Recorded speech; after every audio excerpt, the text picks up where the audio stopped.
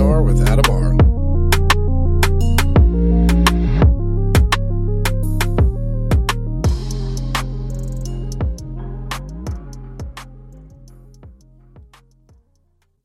Welcome to 3PNR. I'm your host, Adamar. Joining me for this episode is Bill Konkolesky, MUFON member and experiencer. Bill, how you doing, sir? Great, Adam. Thanks for having me on. Good. Glad to have you on. Glad to have your time. We're going to begin this. This is part of the Abduction series. It's more focused on people of contact or experience, and you yourself are an experiencer. So let's begin with, when did this begin for you? Well, I always like to say that the UFO phenomena took an interest in me before I took an interest in it. I was actually only 2 years old. Nearly 50 years ago, I was in my room. I was still in a crib at the time, 2 years old in a crib, late at night, not yet asleep, and a little gray guy walked into the room. Big black wraparound eyes stared down at me over the edge of the crib. I screamed for my parents. My mother told me to go back to sleep. I was not asleep. And after a couple moments, the thing seemed disinterested and walked out of the room, and I assumed towards my older brother's room, but I can't get any corroboration on that. It's just something that stayed with me my whole life. It wasn't like a memory I, several years later, thought, oh, yeah, I think I remember this happened. No, it burned into my memory the very moment it happened, and I never forgot it. And, of course, as a 2-year-old in the early 70s, there was no context. You didn't see little aliens everywhere like you do today. It was certainly something that I had never seen before, and took probably into my teens before I saw Strieber's book Communion, that I saw something that looked like what I had seen. Right. I hear from a lot of people too in childhood, things that have profound effects on you do burn into your memory, subconsciously and consciously. Through regression, a lot of people recall traumatic experiences from childhood. So in your case, where you have something that's, when you're a child, you identify with your parents because we remember their face. It's we imprint on them. And when you have a new face in a room, certainly one that's not familiar to what humans know, will have beyond a profound effect on you. It would definitely attach to your psyche long term. And I did eventually it was 93, a little over 20 years after, I did actually have a regression session about that event and many of the other events that had happened to me. But when I was regressed about that, it was from Shirley Coyne, the state director of Michigan MUFON at the time.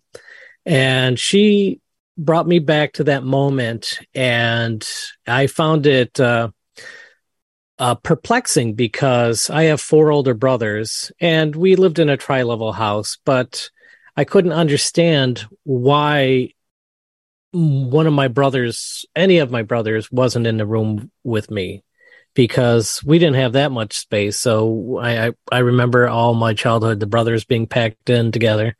But for some reason, I couldn't see another brother, couldn't even see another bed in that room.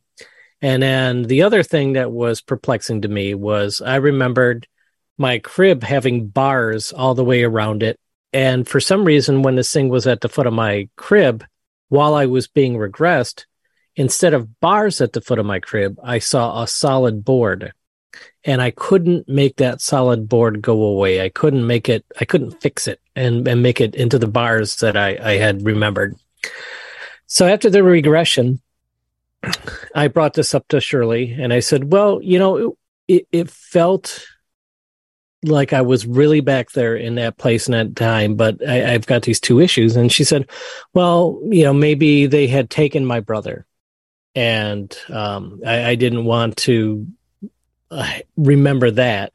And maybe the being had maybe something in his hand or something about it that made me not want to see its body, only its head. And that's why I transformed the bars into a solid board. And neither of those sound really like a strong theories to me, and she was only suggesting them.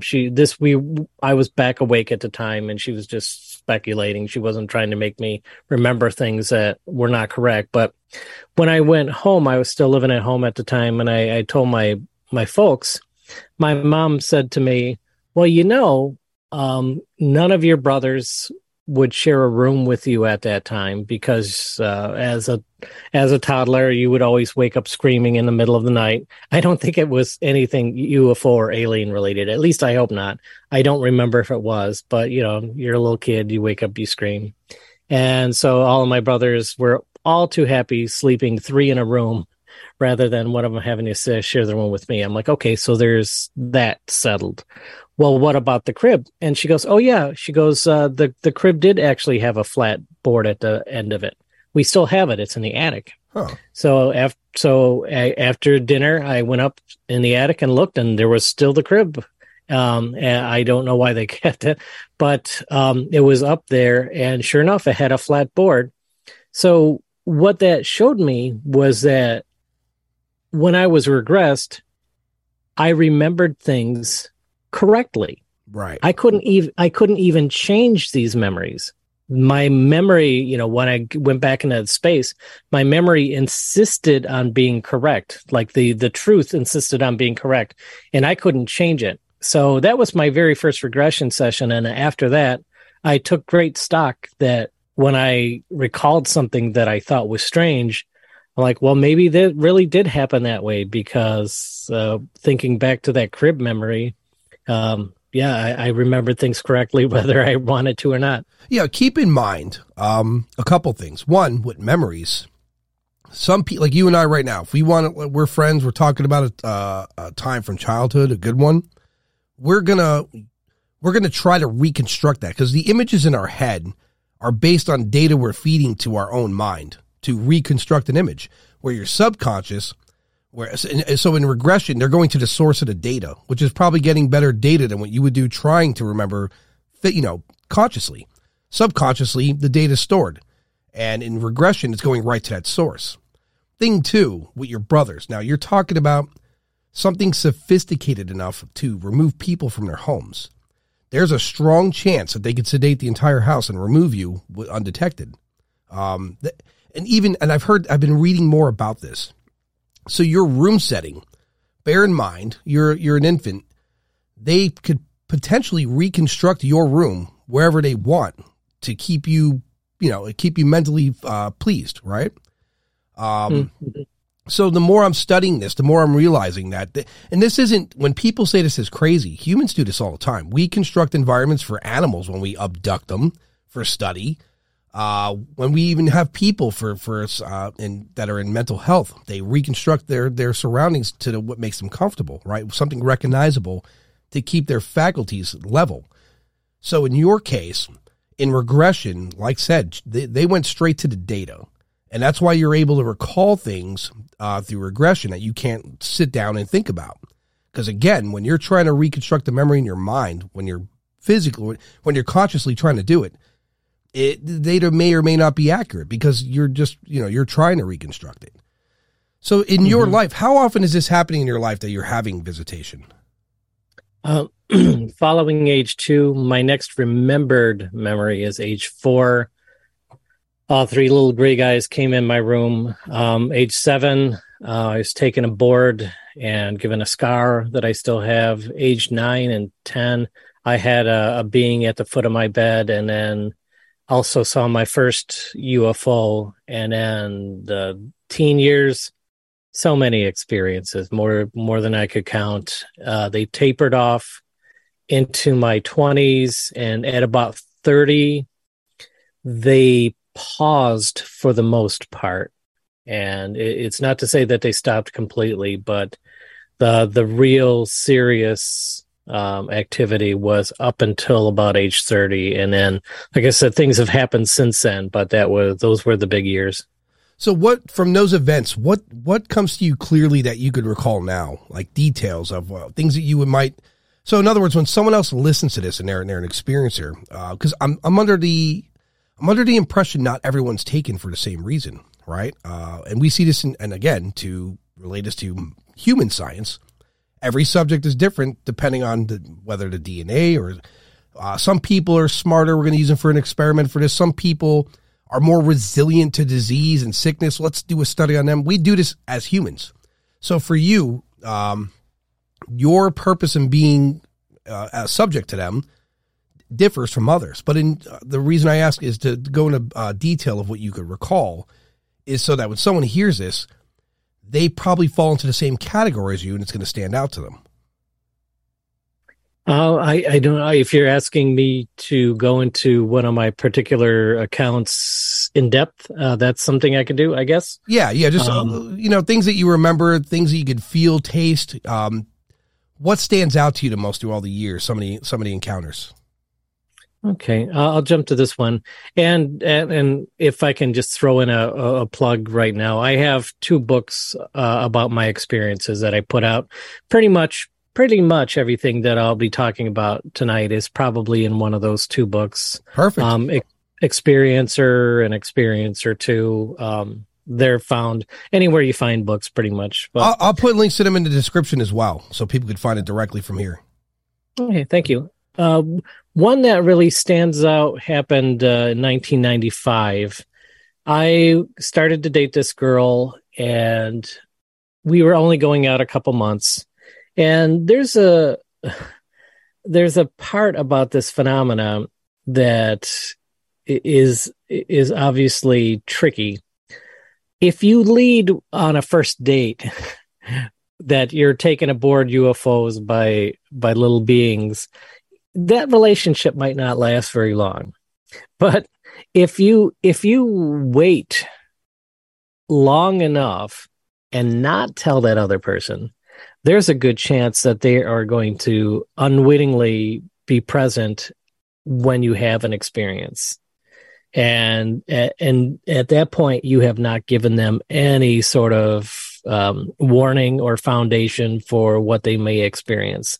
And so you got to find that sweet spot. Date just long enough so they know you're not a nut job, and then cautiously unpack some of the information and go from there, and hope that if anything ever happens, they don't feel like you withheld it. So, unfortunately, this story falls under that category, and I didn't tell the girl soon enough. So we were dating a couple months, and we were at a park here in Michigan, fairly large place, hiking. We decided to stay and found this nice hill to watch the sun go down. And after we watched the sunset, all the stars were out. We decided to do some stargazing.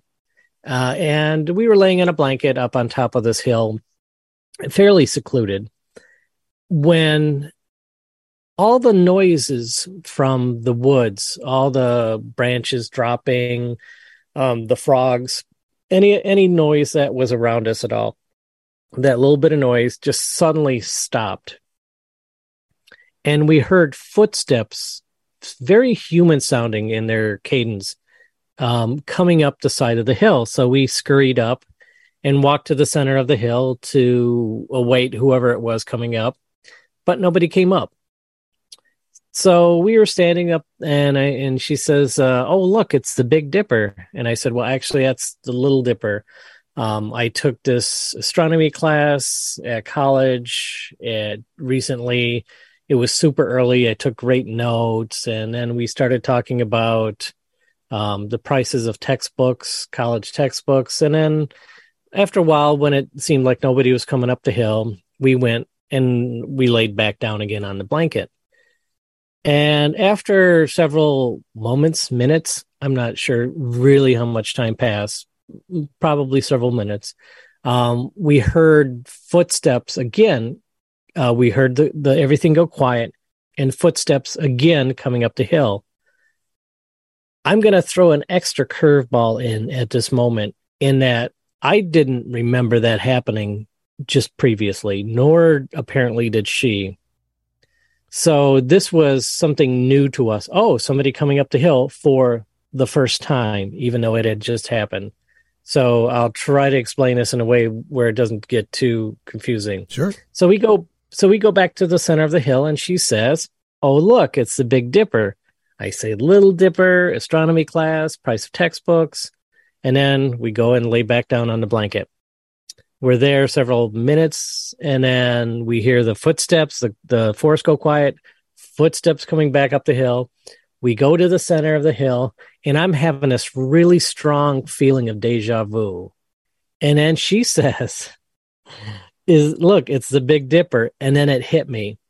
I'm like, we've been reliving this moment again and again. This is at least the third time we've done this. And I'm like, and like all of a sudden, all the red flags went up, and I was just terrified. Like, oh my gosh, we have to get out of here right now.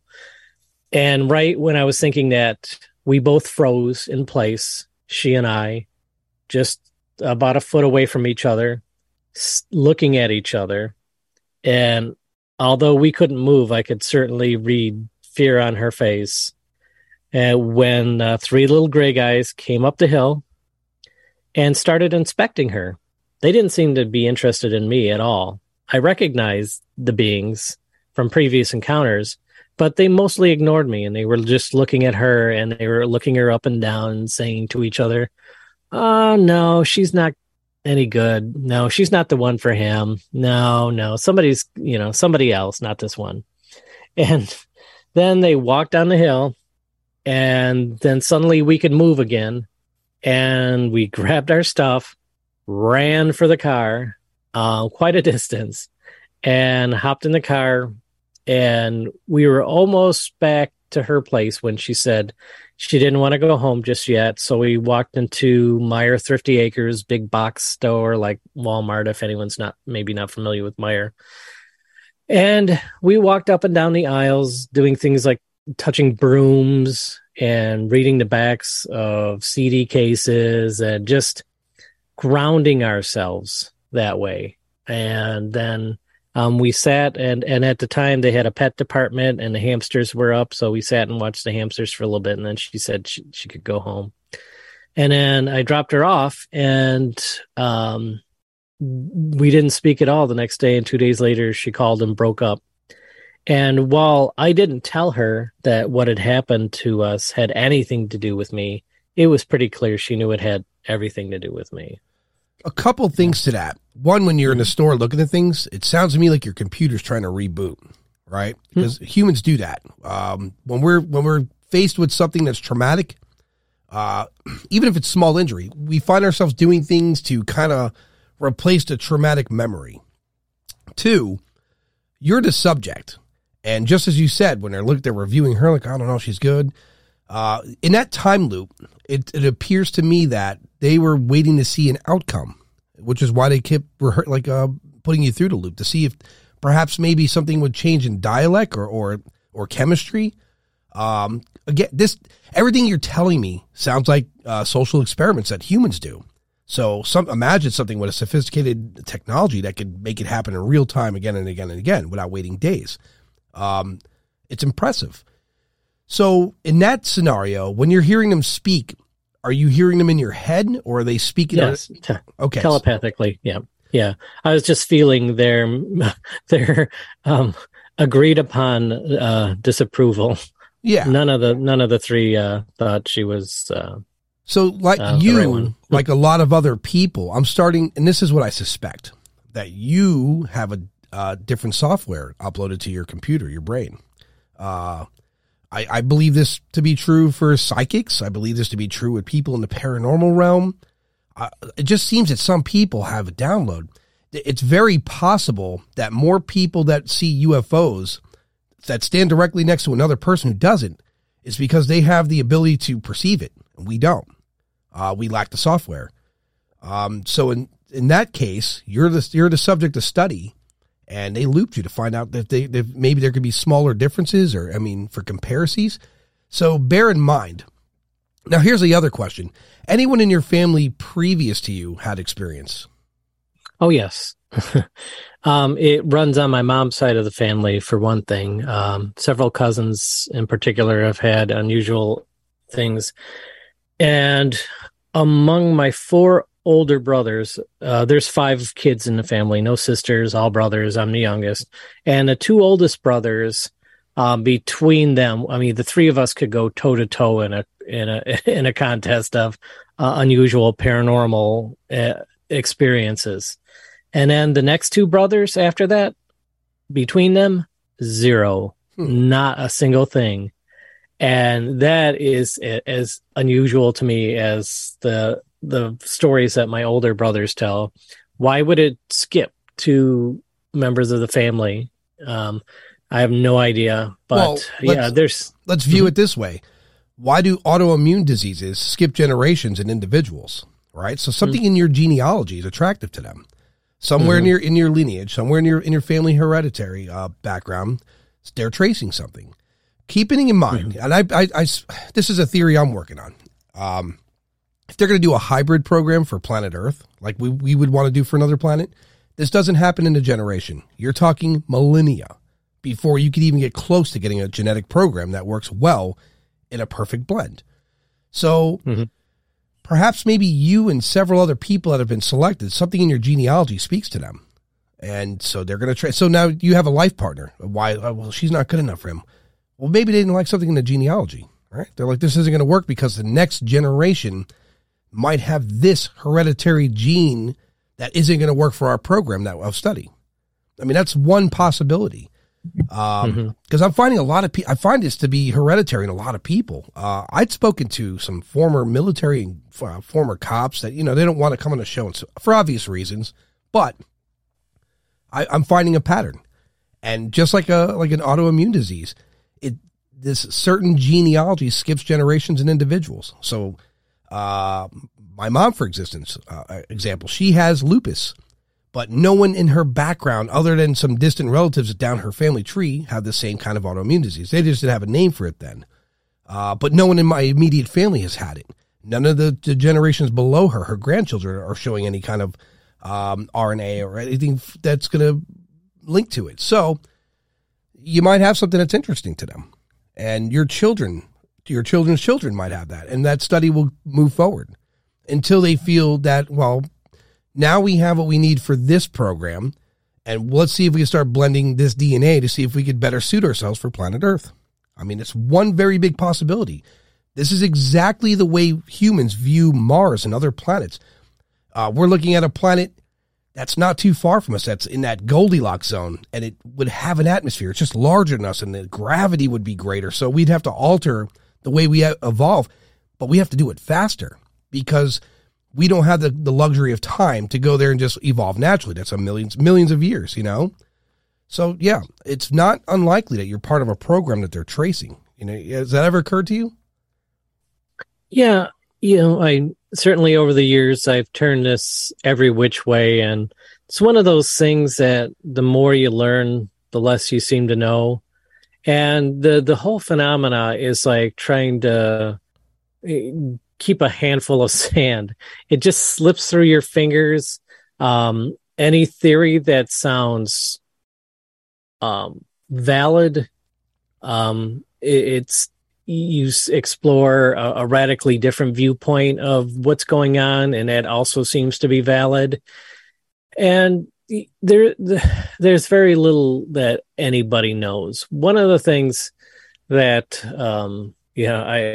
I find amusing is that we don't know where they're from. We don't know when they're from. We don't know anything about their culture. We don't really understand their propulsion. We don't understand why they're interested in us. And try to pin down a proper name on any of these things that are visiting us. Sometimes you'll have somebody like Betty Andreasson say, oh, the being that came to me was Quasga, something like that. Right. But it's very rare. We don't have anything firm to really pin down and say, okay, as a starting point, we know they're from this planet, or from a starting point, we know they're from another dimension. There's nothing really to hold on to. And as somebody that has lived through this his entire life, for somebody who's just barely interested in the topic, they're probably like, well, that'd be nice if we knew something. But if you're living it and you don't know it, the best you can do is be comfortable with a mystery.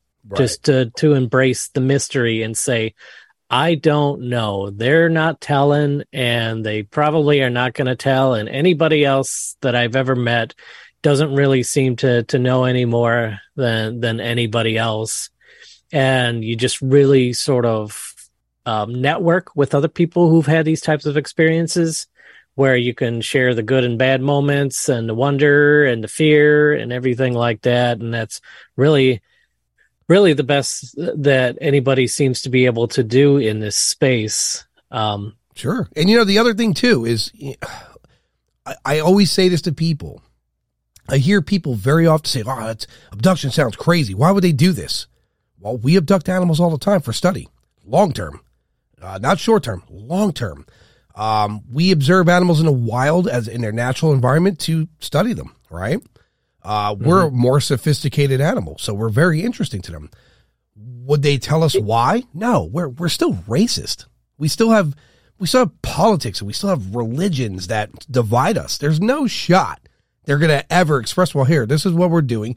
We could barely contain ourselves with just the small ideologies that exist here now. It's impossible. That being said, for a lot of people, there's a variety of people out there that are experiencers, and some people, to them, it's Tuesday and there's nothing to talk about. It's not going to change the outcome of what's going on. Some other people, and I find this more exampled in alpha people of authority who don't like surrendering their freedoms. They want to be in charge. They have the bigger pushback. They're the ones that you hear screaming in a regression session because they just can't handle the idea that something had control. Then there's the other group of people say, oh, they're here, they love us. And well, here's the reality to that. When you go to the doctor's office and you're a kid, that nurse and doctor have to acclimate to you, whether it's like, we love you, and if they recognize that you're smart enough to understand what's going on, then they speak to you in a more, a way that suits you, where you can understand it. Or if you're giving pushback, what happens when you give pushback in a doctor's office and you need your shots? They got to hold you down, but you need your shots. At the end of the day, they're just going to acclimate to what our needs are. So for Bill, if Bill's okay with it, well, we don't have to really sugarcoat this. We could just come and go. Bill, it's Thursday for Bill. He's not going to freak out. For the guy who's very sensitive, we got to, well, we're here because we care. They're just acclimating to the person. At the end of the day, we're still a study. We're still an observation. There's still research to be done. And it's not going to happen soon. It's going to take, there's another person I've spoken to who's like, well, it's been thousands of years. Why not yet? Do you understand what they're trying to do? If they are trying to integrate and become something that could live here, both symbiotic with us or otherwise, that program's long. That's not going to happen anytime soon. So them to be here and doing what they're doing, whether it be traveling to Vastus or somewhere or portals, if they have that technology, they did it as a species and they don't have separation amongst one another. They're doing it one-minded, however it may be. In your experience with them, and I'm sure we spoke a year ago in podcast, and I kind of gave you my theory on what I think the smaller grades are, that being biological robots with the consciousness uploaded, and the taller grades I think are the biological ones. A lot of people see the taller ones in what seems to be like a hologram, which would make sense if they can't breathe our air, right? Especially with sophisticated technology, it would appear like they're in a room for you. We would not be able to discern the difference at a higher technology. We're doing that now. Tupac Shakur, a rapper, did a concert as a hologram long after his death, and it was pretty compelling. And that's just the best we could do then. So the point I make is, for people who observe these things or are involved with it, perception and time to think, powerful stuff. You have to really absorb what happened, and don't look at it as an attack. Because they didn't kill you at the end of the day, right? Clearly, they're there for purpose. What that is, that's the desired information. So for you, when you're close to them, the Greys, are you getting a biological feeling, or are they starting to, or they feel more cold and robotic?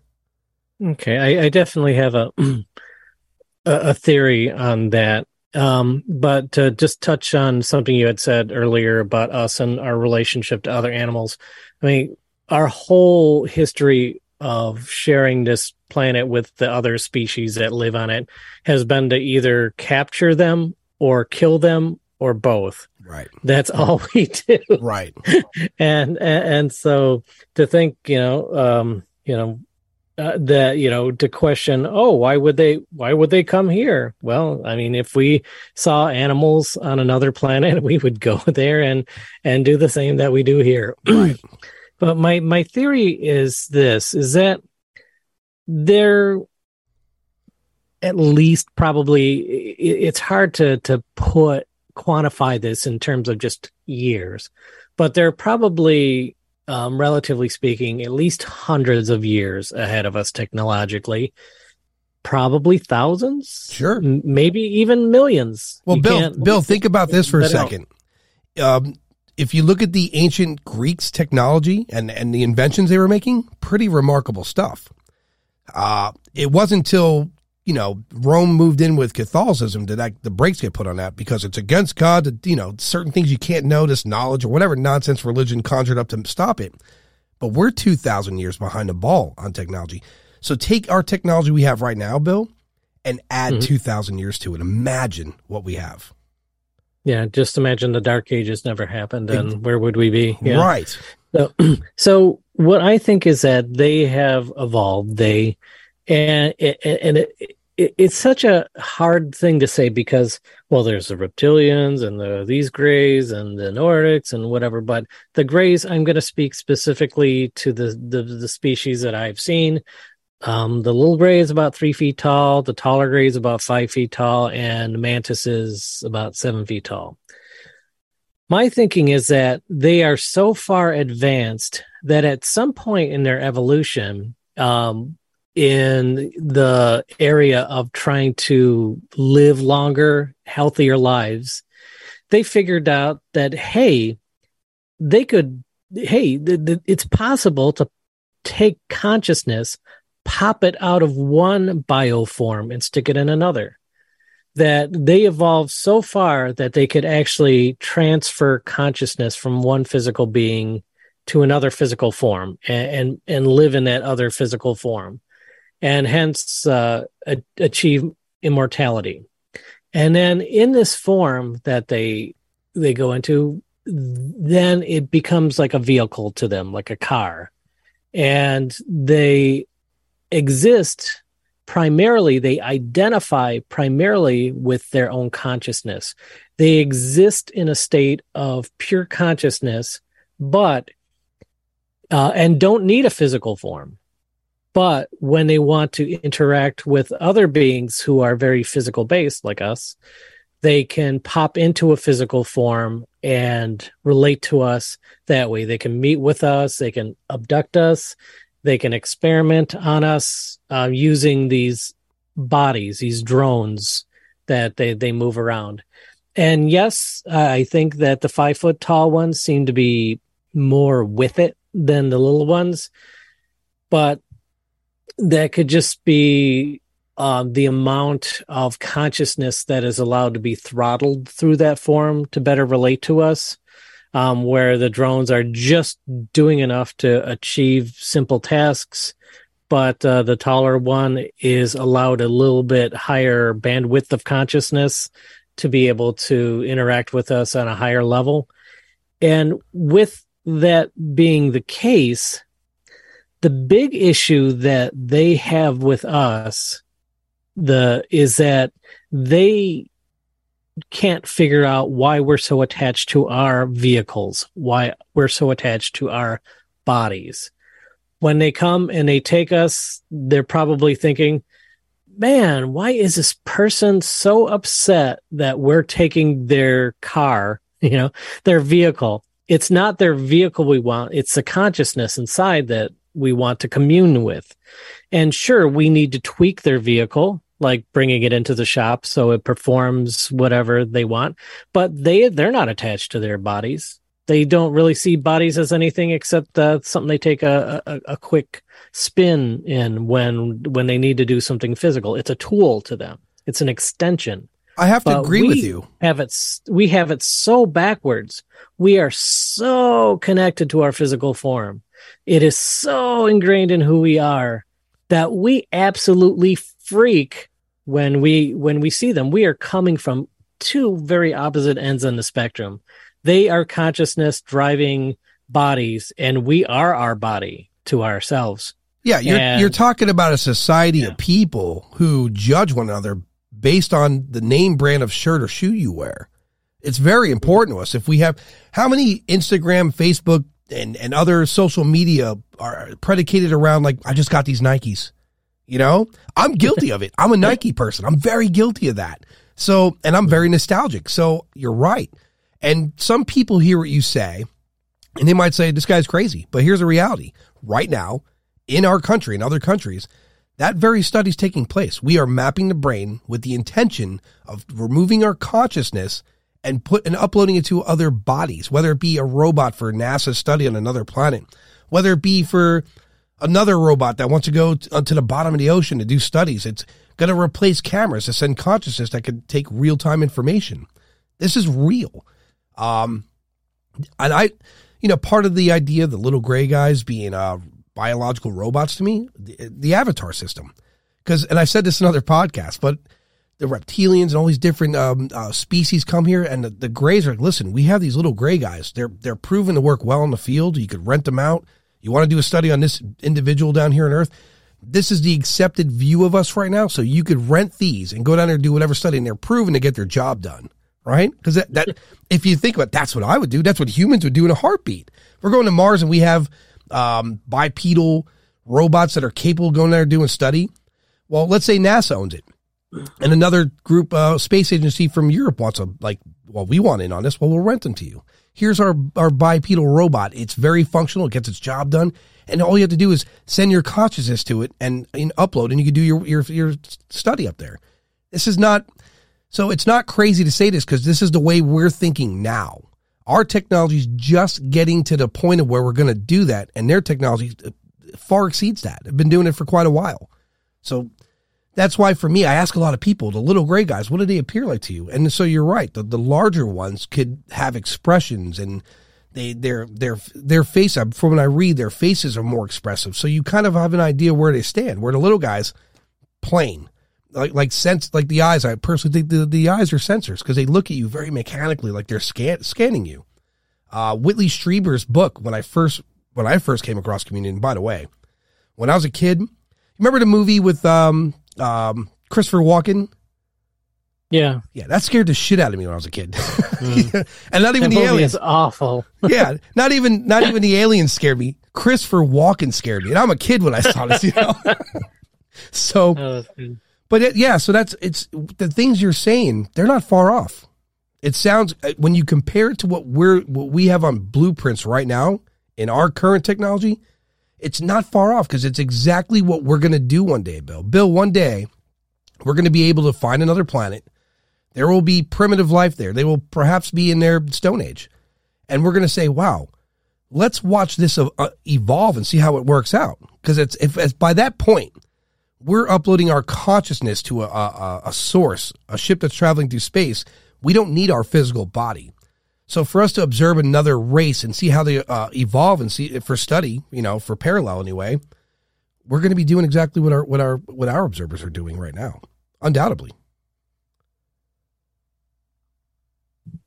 Mm-hmm. So what are your? I'm reading this now. Yeah, there's 4 institutes here in America. I'm not going to say their names. I don't have their permission. That their purpose is to scan the brain for upload and download of consciousness. And they plan to achieve this by 2042. That's around the corner. Mm-hmm. So you've had years to think about it. Plenty of time to sit down and conjure it. What do you think their purpose with you, if you had to guess? Why are they visiting you? Well, first, I think something that I've discovered more and more as I've delved into this. Yeah, when I joined MUFON back in '93, it was to look into my own events and hopefully meet others who'd had other similar accounts. And yes, I've met hundreds of other people. And when I realized just the scope of how many people are being taken, just the ones I was able to meet here in the Midwest, for the most part, I realize some people think, to phrase the question, what makes you so special? I don't know if that's really the way to put it when so many people are being taken. A large, very large group of people are being taken, have been taken, will be taken. It's not a very small number. It's a much larger number than people think. I can't vouch for the logistics that it would take to do that, but I'm just saying that this is not completely uncommon that this is happening. And so I don't think I'm one of like 10 or 20 or even 100. It's probably many thousands of people at the minimum. But so when you get to that size of a population, is there really something special about anybody in particular in some cases, or is it just a matter of, yeah, maybe they're just going through a family line, or maybe they have arbitrary control subjects, things like that. And so it becomes really tough to figure out. You know, if I thought I was the only one, sure, I'd be like, oh my gosh, why me? Why me? Why me? But I don't know if I necessarily really hit that too hard because I understand how many people are being taken. Okay, so that being said, one of the things that I am blessed to be able to do is talk about my experiences. My family is 110% supportive. I'm completely open at work. All my friends are supportive. I don't really have any major headwinds to speaking about what's happened to me. And most of the people I talk to, they do have something in their lives which prevents them from talking about it. And because of that, I feel compelled to do that. And I think that on some level, the beings appreciate being part of the conversation. I don't think that they're ready to openly show themselves. Well, of course, because they could any day now, right? And they could have any day for, however many years going back. But I think that they appreciate that there is an awareness of them, at least sort of in the background. And that for those of us who have this type of experience, they are satisfied that we're doing that. And it's a preference of theirs that some of the people having these types of encounters keep it in conversation. I think for the most part that if there ever should come a day where they absolutely positively have to reveal themselves, nobody's going to be completely blindsided. At the very worst, they'll say, oh, yeah, I thought those people were weirdos for talking about that. Now it's real? Oh, at least I know a little bit about what's going on. So I think if anything that I in my life that has earned their favor, it's the fact that I'm able to talk about them, and I do so.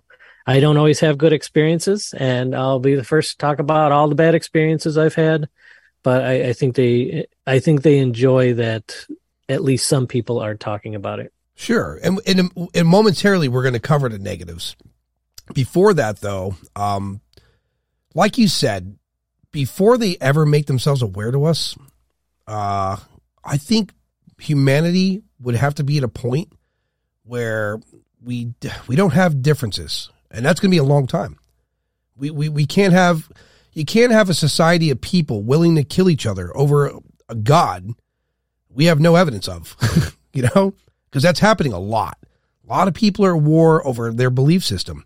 And even worse than that, at the smaller scale, some people are at war over a city block. Other people are at war for popularity. So we're very, very divided at the end of the day. And I don't think a species would speak with another one if their behavior is that way. Especially, why imagine us giving secrets to apes? Here's how to use guns, and here's GPS tracking systems. So imagine you give apes sophisticated weapons today's standards. They would wipe out rival platoons of apes. It wouldn't even be a question. There would be no diplomatic resolve. They would just kill each other. Imagine if, let's say they came to, I don't want to say worst case scenario, but let's just say they went to China first. Well, here's our technology, and here's how to be the strongest and the best and the most technologically sound advanced. You think they're going to share that with the U.S. and other countries? No, they're going to oppose it upon us in a heartbeat. That's just the nature of humanity. And as far as people coming out, like we're talking numbers, this is small scale numbers, Bill. So I do a lot of off podcast interviews. I have one page of people, just one page, not even a full page of people that have had experiences and would like to come out and talk about it. However, I have 6 pages of people who had experiences that will never come out and speak of it. They wanted to speak privately about it. They don't go to groups. They haven't told their family. And that's just my pages. So 6 to 1 as far as pages. I can only imagine the numbers globally. It's got to be crazy. So I don't know. I honestly, right. The numbers of people would contact must outweigh what we think is out there, because a lot of these people just don't speak of it. And then there's a lot of people that, again, it's just Tuesday and there's nothing to discuss, you know? So for you and your experiences, what are some of the negative experiences and why? One that always comes to mind is when I was in my teens, I was brought on board, and when the beings came to me when I was young, like in my single digits, they came with or at least I interpreted them as little friends.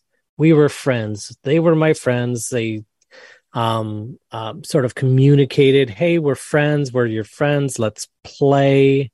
Let's do this. And everything is fun.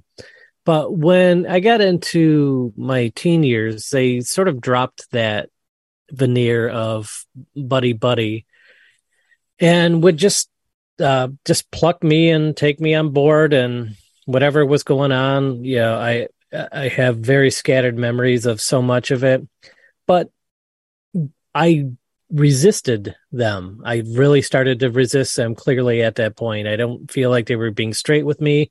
I felt like I was being used.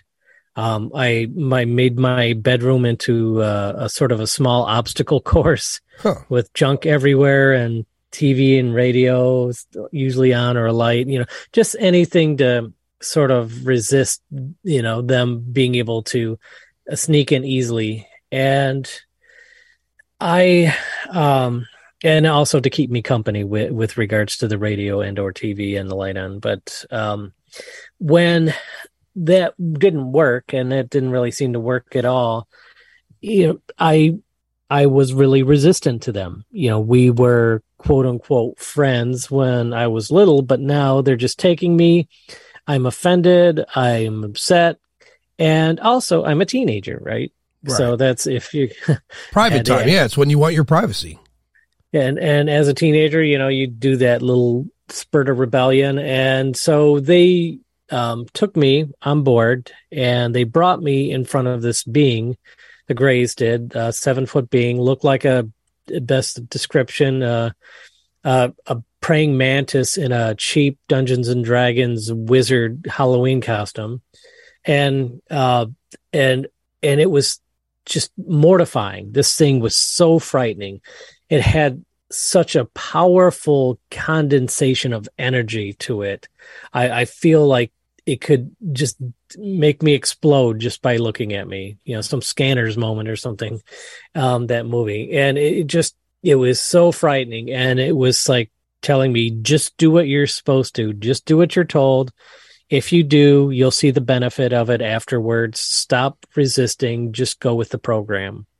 And as a teenager, because I was 16, I think at the time, maybe 17, I felt like, I was being brought to the principal in effect. And, he was trying to scare me straight. And then after that, I thought about it, and I don't know that it really seriously made me acquiesce to them. But that mantis was the most frightening thing that I'd ever seen. It was just so powerful, so menacing. And when just a couple of years later, I picked up communion, and interestingly, that Strieber not only said that he saw such a thing, but he also called it a mantis. So And then I heard other people referring to it as a mantis, and I'm like, oh my gosh, how interesting. Everybody calls it a mantis. So after that happened, did you give him any pushback, or was that the authority figure that said, look, this is happening, deal with it?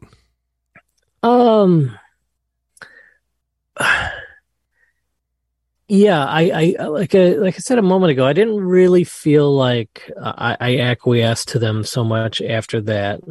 It was frightening, sure, and it really added a threat into the equation that although I was annoyed and certainly frightened any time that they would take me, but this was a clear threat scenario to me. Right. And so it affected me, but it just really just made me more distasteful of what they were doing. Things would change shortly after, though.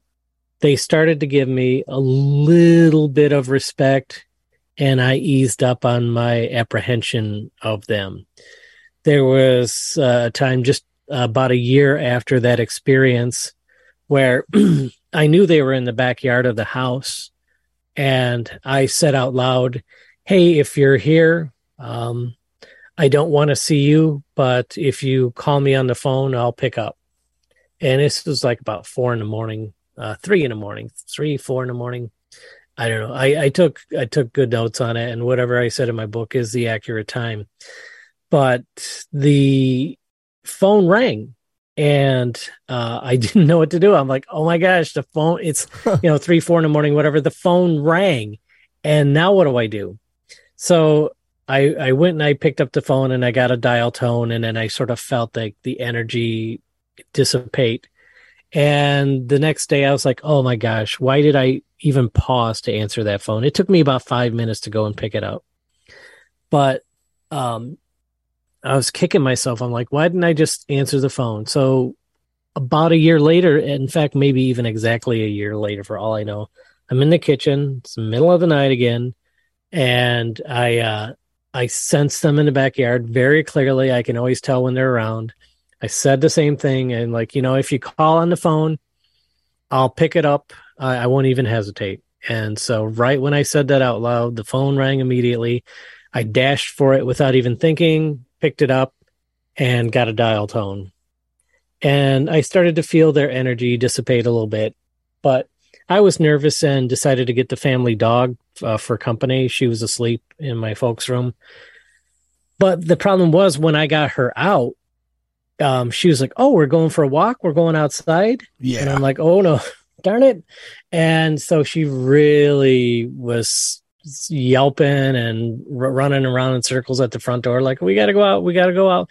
And I had read just enough at that time to know that I'd seen somewhere that animals are very acute, to this, they can pick this type of phenomena up easily. And she didn't seem to be affected. So I'm like, okay, I'll let you out in the front yard and not the backyard. I'll just let you out in the front yard. You can do your business. So I let her out, and she was really good. She didn't need a leash at any point in her life. She was a very obedient, wonderful dog. But she was just waiting there on the porch, like, come on, we're going for a walk. I'm like, darn it. So I follow her out. We go out as far as to the street, and then she's satisfied. She's doing her business. And I look back, and over my house is this perfectly disc-shaped cloud hovering over the house. And there's no other clouds in the sky, and it seems self-luminescent. Very cloudy. It was a cloud, but it was glowing from within. Like the moon was in it. Yeah. And then, but like there were no other clouds in the sky or anything. And it was a little breezy, but this thing wasn't moving. And then when I looked at it, it started to move away. Like as I was staring at it, it moved off into the distance, which would have been north pretty much for the most part. And it's kept going and going and going. And then as smaller and smaller, and all of a sudden, vip, it like shot away at some ridiculous speed. And I was like, wow. They seem to have respected me. They came. They didn't come in the house unless I got some missing time I don't know about. And they, they very politely took off into the sky with a display that, hey, we're here, but we're not going to mess with you. And there were several things at that age, like, in my late teens, early 20s, that showed a kind of respect for the first time. And it really helped out a great deal. And so the worst years for me were my teen years. They went from playmate to just grabbing me and doing things I didn't like, and then letting up a bit in my 20s. And now, and the experiences I've had since, it's always shocking, but I wouldn't call it traumatic for me these days. Though I do know, I since I had this happen my whole life, ever since I was, my very earliest memory in life, it's not as hard on me as it is for some people I know who are adults, whose very first experience happens when they're adult. Right. They maybe don't think about this topic. They maybe openly doubt that we're being visited. And then suddenly something happens and it's real, very real in their lives. And there was nothing in all their years of life to prepare them for it. And so I really particularly feel for those people. And I know there are a lot of people out there who are very public speakers on the topic, talking about the love and the light of it, galactic brotherhood, whatnot. And it's not that way for everybody. I agree. And it's when you read about, I don't know if you ever read about it, but I've read about demonic experiences, right? And I think when you read from accounts from hundreds of years ago, I think they're misinterpreting that. I think it's the very same visitors, right? Because everything about those experiences, minus the possession part, but everything else sounds pretty familiar. There's a lot of parallels. And back to you with the mantis, when they bring you aboard, it's like the doctor's office. When lollipops don't prevail, I guess authority must come in, right? And you're in your teens, right? So in your teens, that's the part of your life where you pretty much become who you're going to be the remainder of your life. In your that's when you start to identify who you are at that era. And in that timeline, when you're identifying who you are, that's probably the best time for them to say, this is what we're here for. This is what we're doing. And what now, if you take it okay, like when you're a teen and it's okay with you, that's fine. All right. He's on board. We're good. But again, when lollipops don't prevail, the authority must come in. And you gave pushback and they said, this is what we're doing. It's going to benefit you later. But for right now, blah, blah, blah. And so they had to imprint that on you, that this is going to continue and pushback is going to have no effect. And again, Bill, you haven't been killed. You're still here talking to me. You're not gone.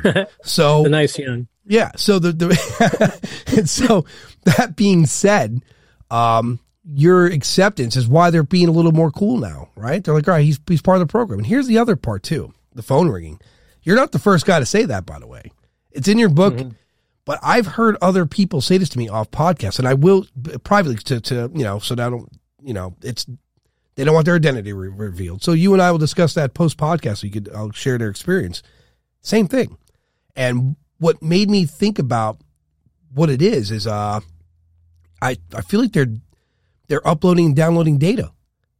They came to you. They've already have their project in place. They need some data to find out how things been with Bill over the last month. Let's go get an upload. Right? And so they got the data and they took off. They had nothing invasive, because if you think about it, initially when you if you're chipped or marked or however it is they do it, because keep in mind what your brain is. People don't get this. Our brains are natural receptors. We have seen science talk about people being able to project information to and from mentally. We're right. Look, our CIA's working on that, So that being said, they probably came and got an upload. All right, we need some info from Bill. Because one of the other people I'd spoken to about the phone, and this one in particular was a landline, and the landline rang, and just like you, she didn't get it. She just had nothing there. Like she picked the phone up, and nothing there. And she said she felt like, how did she describe that? I don't have the notes in front of me, but something to the nature of she felt like a tingle in her body. And when I hear this, I'm like, they took information somehow, or they downloaded information somehow. But somehow, every person I hear that say this, there's a reaction. And you tell me when the same thing you have, it's a reaction. So it could be transfer of data, but whether it be going or coming. Make sense to you? Could be. Yeah, I have no idea. It's as strange as it is to say it as for others to hear it. And I lived through it, and I still don't know for sure. Yeah. Every detail of probably what went on that I couldn't see that night. I'm a very analytical thinker, and I like, so when I first approached this podcast, when I hear about abduction and aliens and their technology, sounds fantastic till you start reading, because I read a lot of science stuff. I watch a lot of documentaries. I love inventions and I love discovery. And I hear what we're doing as far as ideas, and then you apply it to, so whenever I watch a documentary about science and what they want to make, I always add 2,000 years to it. You know, well, what would this technology they're following around? What's that in 2,000 years? It's exactly what we're talking about. It's, in fact, indistinguishable from what we're talking about. You know, so for people who are non-believers or naysayers, look at what we do today.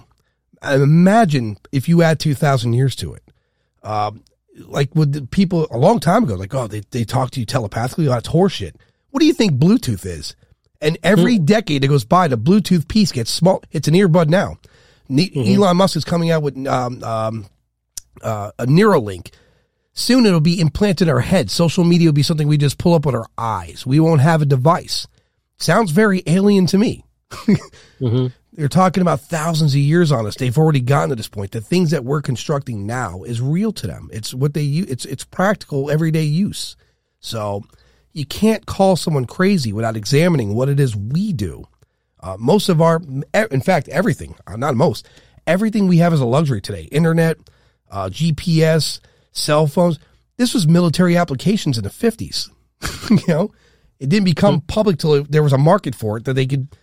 Our technology finally caught up with the idea that we could make it smaller and sell it to people. You know, that's so.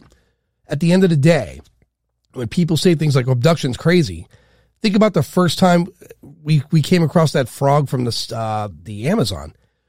Because of what it can do, go from male to female, it could heal from most diseases. We're still cutting these things open and trying to figure it out. We abduct how many frogs per year to study these things, to figure out how they survive and evolve? We're cutting them open at crazy numbers. And here, at least our visitors could return us to our home. Those frogs don't go home. They die. You know, so at the end of the day, moving forward for you, clearly the experiences are still happening for you. How do you cope now? Oh, you know, it's, you know, I've entered into a very challenging phase because so many of the things that have occurred to me, especially within the last couple of years, involve others who aren't ready to talk about it, may never be ready to talk about it. And I can't even give sort of a casual, like, oh, this is a friend of mine and whatever. It's difficult to tell these accounts without absolutely revealing who I'm talking about. And it's a shame, but I probably won't be able to talk about some of the more recent stuff until time moves on, maybe about a good decade. Then I'd feel comfortable sharing. I am completely open about stuff that happens to me. If I was taken tonight, you know, the next day I would be like, this is what happened to me. Well, consider yourself booked in advance. But other people, so much of the stuff now happens with other people, and it's not up to me to share what's going on with them. So I kind of have to keep a lid on some of the more interesting stuff, at least for the time being. And, you know, it actually took a long time for me to be able to talk about the stuff in my second book. And I eventually got that out. So I have no doubt that I'll be able to tell more about the recent stuff at some point. Just not right now. Yeah. I mean, and I strongly advise people to read your books. I'm going to read them now that I got them. Because it's going to put people in a position of understanding, like anything else. If you don't understand arithmetic, study it. If you don't understand biology, study it. If you don't understand this phenomena, study it. And you might find parallels, or it might just take a naysayer to read something, even if it's something the length of a sentence that stands out to them, the way I think. Well, we do that, and it doesn't sound impractical. Maybe we scale this up, right? And I keep saying this, and I keep repeating it. Whatever we do here for science and our current technology, scale it up, especially when you're talking. We now know because of the James Webb Telescope and other studies that are out there, the idea of there being a habitable planet somewhere is very likely. The idea of there being life outside of this planet, extremely likely. In fact, it's absolutely unacceptable to think there isn't life somewhere else at this point. It's, I think in the next decade, we're going to find a form of life here in our solar system. Maybe not be the impressive thing you see in a movie, but life none the same. And I was talking to someone recently about this. No matter how well we do with sterilizing the equipment we send to space, whether it be a probe or whether it be a rover, it's not perfect. There's going to be some form of bacteria, so much so that on Mars, when we study things, we have to make sure it's not our own bacteria that we're finding. We have protocols for that. And how do we know we didn't put some of our bacteria in some other atmosphere-filled moon, and millions of years from now, it evolves to become a more significant life form? We don't know that. We don't know if that could even be our origin. They might have sent a probe here. That planet's interesting. And millions of years later, we evolve. We don't know. But to what you're saying, and for you, as far as coping, your current stuff, I look forward to that. But for right now, in real time, you're safe to say you're okay with what happens, and it's just part of my life now.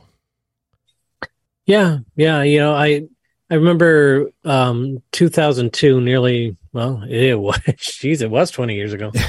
Sandy Nichols, another fellow experiencer, we were on the program Abduction Diaries together, a single hour-long documentary that was on the Sci-Fi Channel. And afterwards he said to me, he goes, "Do you ever wish this wasn't in your life?" That and I said, "I wouldn't recognize myself. This has been part of my life, my whole life. I don't know who I would be if not without this phenomena in it. So I have to be cool with it because I have to get on with life." Yeah. Now that you mention it, when you put it that way, it's been your whole life. Yes. Yeah. That is absolutely part of who you are. Mm-hmm. So you can't imagine it without it. It's impossible. Right. That's like, I mean, if you're 30 something and you had a life prior, sure. But yeah, no, it's been part of your life, your entire existence. Mm-hmm. So let me ask. I don't see that changing. No, of course not. Yeah. The study must go on. I tell people all the time, like the threat of nukes for planet Earth, trust me, they're not going to stop it because they love us. The study must go on. We must prevent the destruction of these beings because we haven't got to what we want to scientifically. That being said, I guess before we close out, I'll ask this. Do you feel any benefits from it?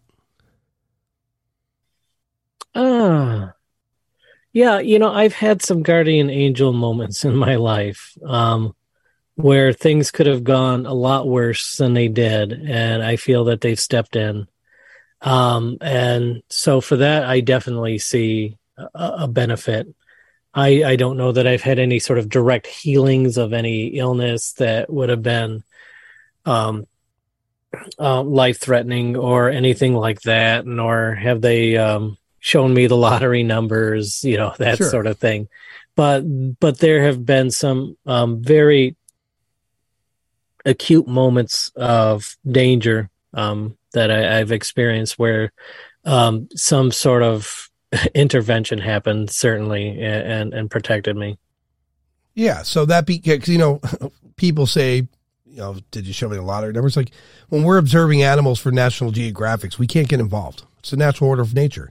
Unless we hit them with the car, then now we're obligated because we did that, So, and that's what I think happened to Travis Walton. I said it a lot.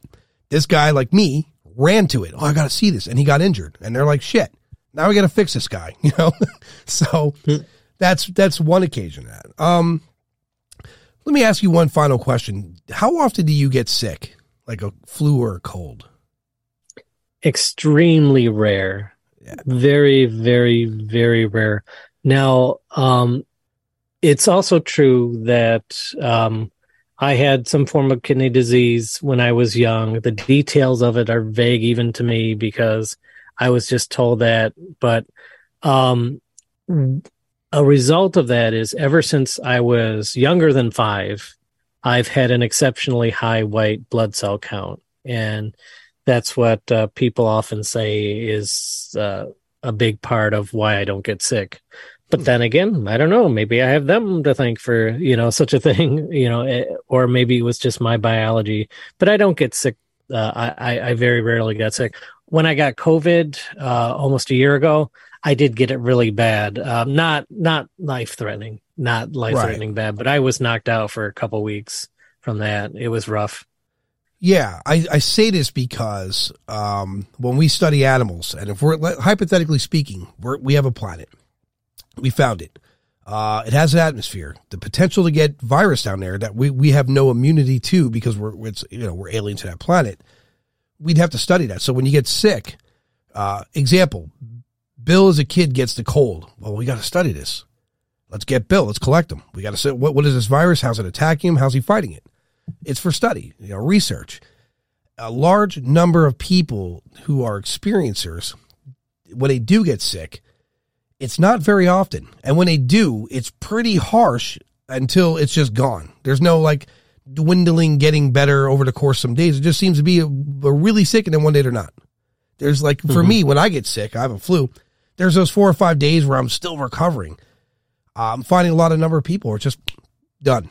Yeah, so it's got my curiosity. I'm going to sneak that question on a lot of abduction cases because I'm curious. Did they study it? Did something take place there? Anyway, Bill, I had a great conversation with you. Before we close out, your books, tell people about your books again and where they can find them again, and I'll put them in description as well for people to find. Sure. My 2 books, autobiographical, about my abduction experiences. I also bring up a little bit of family stuff in there besides myself, but it's mostly about my personal stuff. Experiencer, Raised in Two Worlds is my first book where I talk about growing up while I have this phenomena going on in my life.